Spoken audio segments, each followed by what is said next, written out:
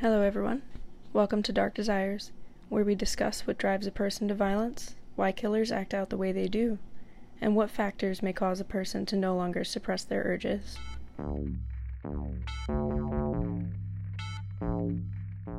If you're new here, a little background about me. Hi everyone, I'm Nicole. I am a true crime enthusiast with an associate's degree in criminal justice with a focus on criminology. I've always been curious about what makes criminals and violent offenders act out, and here we'll explore that a little deeper. Please note, I'm not a licensed psychologist or other mental health professional. This podcast also contains graphic material and foul language. This episode in particular includes graphic discussions of crime scenes, cannibalism, dismemberment, and domestic violence. Listener discretion is advised. On March 1st, 2000, police in Aberdeen, New South Wales, Australia, responded to a wellness check for John Price, when neighbors and coworkers grew concerned that he hadn't left the home to go to work. Unsure what they were expecting, police entered the residence, with one officer pushing aside what he thought was a heavy curtain hung from a door frame in the home. This curtain was in fact John Price's skin, hung from hooks above the door. His girlfriend, Katherine Knight, was asleep in bed. Katherine Knight was born the 24th of October, 1955. Living in the small town of Aberdeen, New South Wales, her family was well known to the community. Her family was described as dysfunctional, her birth itself the result of an affair by her mother Barbara. Backlash in the local community from her affair with a man named Ken Knight forced them to move away, and they moved to Moree. Ken was extremely abusive towards Barbara, an alcoholic who was prone to angry outbursts, and raped Barbara several times a day. Katherine would later report that she was frequently sexually assaulted by members of her family, although her father was not among them. In 1969, the family moved back to Aberdeen.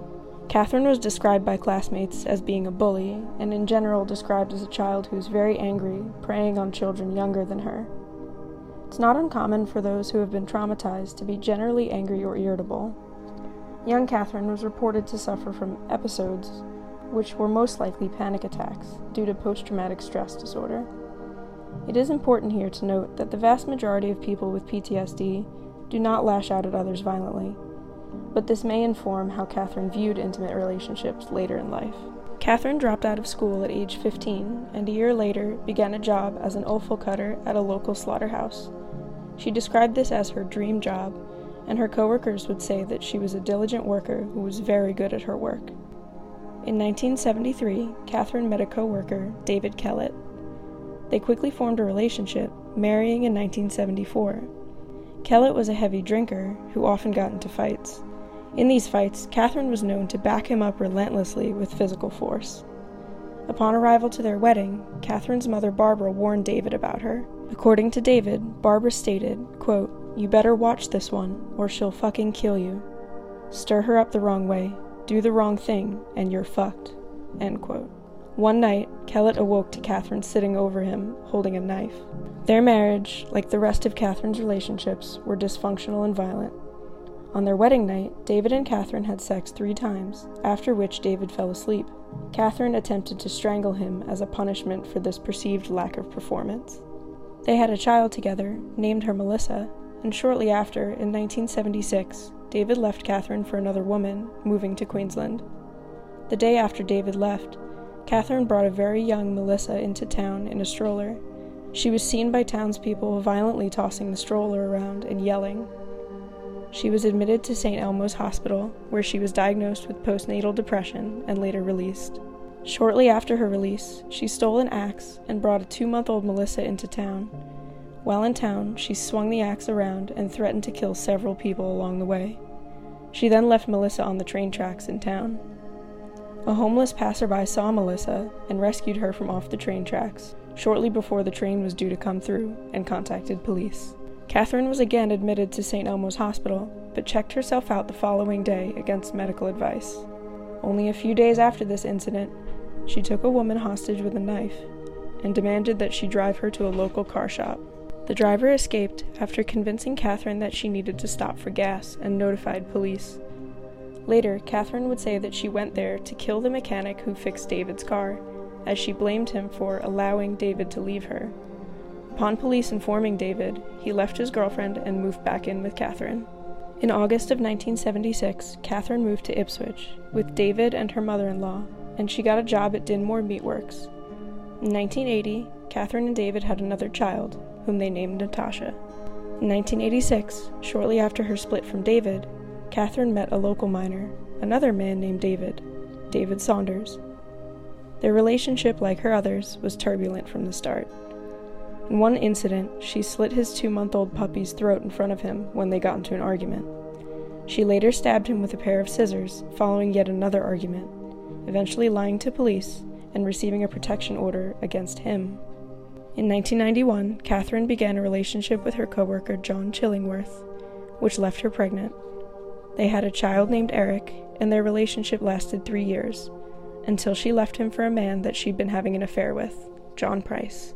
John Price was a father of 3, with his 2 older children living with him. John was reportedly aware of Katherine's reputation, but seemed unbothered by it. Katherine moved into his home in 1995.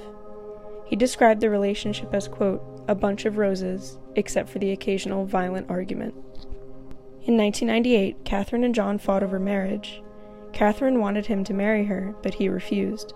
In response, Katherine videotaped items that John had brought home from work, including a first aid kit, and sent the tape to his boss. This action got him fired from his 17-year job. John broke up with her over that incident, kicking her out of his home. A few months later, however, they got back together, although he did not allow her to move back in. The violent arguments became increasingly more frequent, and many of John's friends stopped associating with him because of Katherine. In February of 2000, yet another violent argument ended with Katherine stabbing John in the chest, and he kicked her out of the house. He then went to the Scone Magistrates Court to file a restraining order against Katherine to keep her away from him and his children. That afternoon, John informed his boss and coworkers that if he did not show up to work, Katherine was to blame. They urged him not to return home, but he was afraid that she would hurt his children in anger and went home after work. He arrived home to find that Katherine was not there, and she had sent the children for a sleepover at a friend's house. She arrived to the house later, around 11 p.m., while he was asleep. She watched TV for a short time, before waking him, having sex, and he fell asleep shortly after. At 6 a.m. the following day, a neighbor grew concerned when she noticed that John's car was still in the driveway. Remembering John's warning, his boss sent an employee to the home to see if everything was okay. The neighbor and coworker attempted to wake him by knocking on his window, but upon noticing some blood on the front door, they called police. At approximately 8 a.m., police arrived and forced entry into the house through the back door. They found John's body in the hallway, mutilated, and Katherine passed out in bed. Blood evidence suggested that John fought for his life fiercely, at one point actually getting out the door, but either was dragged back into the house or stumbled backwards. An autopsy revealed that he had been stabbed at least 37 times. Several hours after his murder, Katherine skinned him, skillfully like she'd done with countless animals at work. She hung his skin above the door frame inside the lounge area of the home using meat hooks. His head was found in a pot with vegetables that was still warm from being cooked. The temperature indicated that it had been cooked early that morning. Meat from John's corpse was found on plates, prepared with vegetables and labeled with his children's names. Katherine photographed his body and handwrote a note, which she placed next to it, stating, quote, "Time got you back, Jonathan, for raping my daughter. You to Beck for Ross, for Little John. Now play with Little John's dick, John Price." End quote. The accusations in the note were later found to be false. John had never assaulted his own children or hers. In March of 2001, Katherine was arraigned on charges, and her trial was set. Katherine claimed that she did not remember any of the events of the night and firmly stuck by her claim of innocence, citing that the drugs she was taking was the cause of her actions. She and her attorney attempted to enter a plea deal for a charge of manslaughter. The court promptly rejected this offer, and her team entered a not guilty plea. Her legal team intended to use her mental state as a defense, by declaring that at the time of the events, she had been disassociating and experiencing amnesia, Although this claim would be generally supported by psychiatrists, she was declared legally sane. Generally speaking, for an insanity defense, professionals must be able to prove that the person could not understand that their action was wrong and lacks the capacity to understand the gravity of their crimes.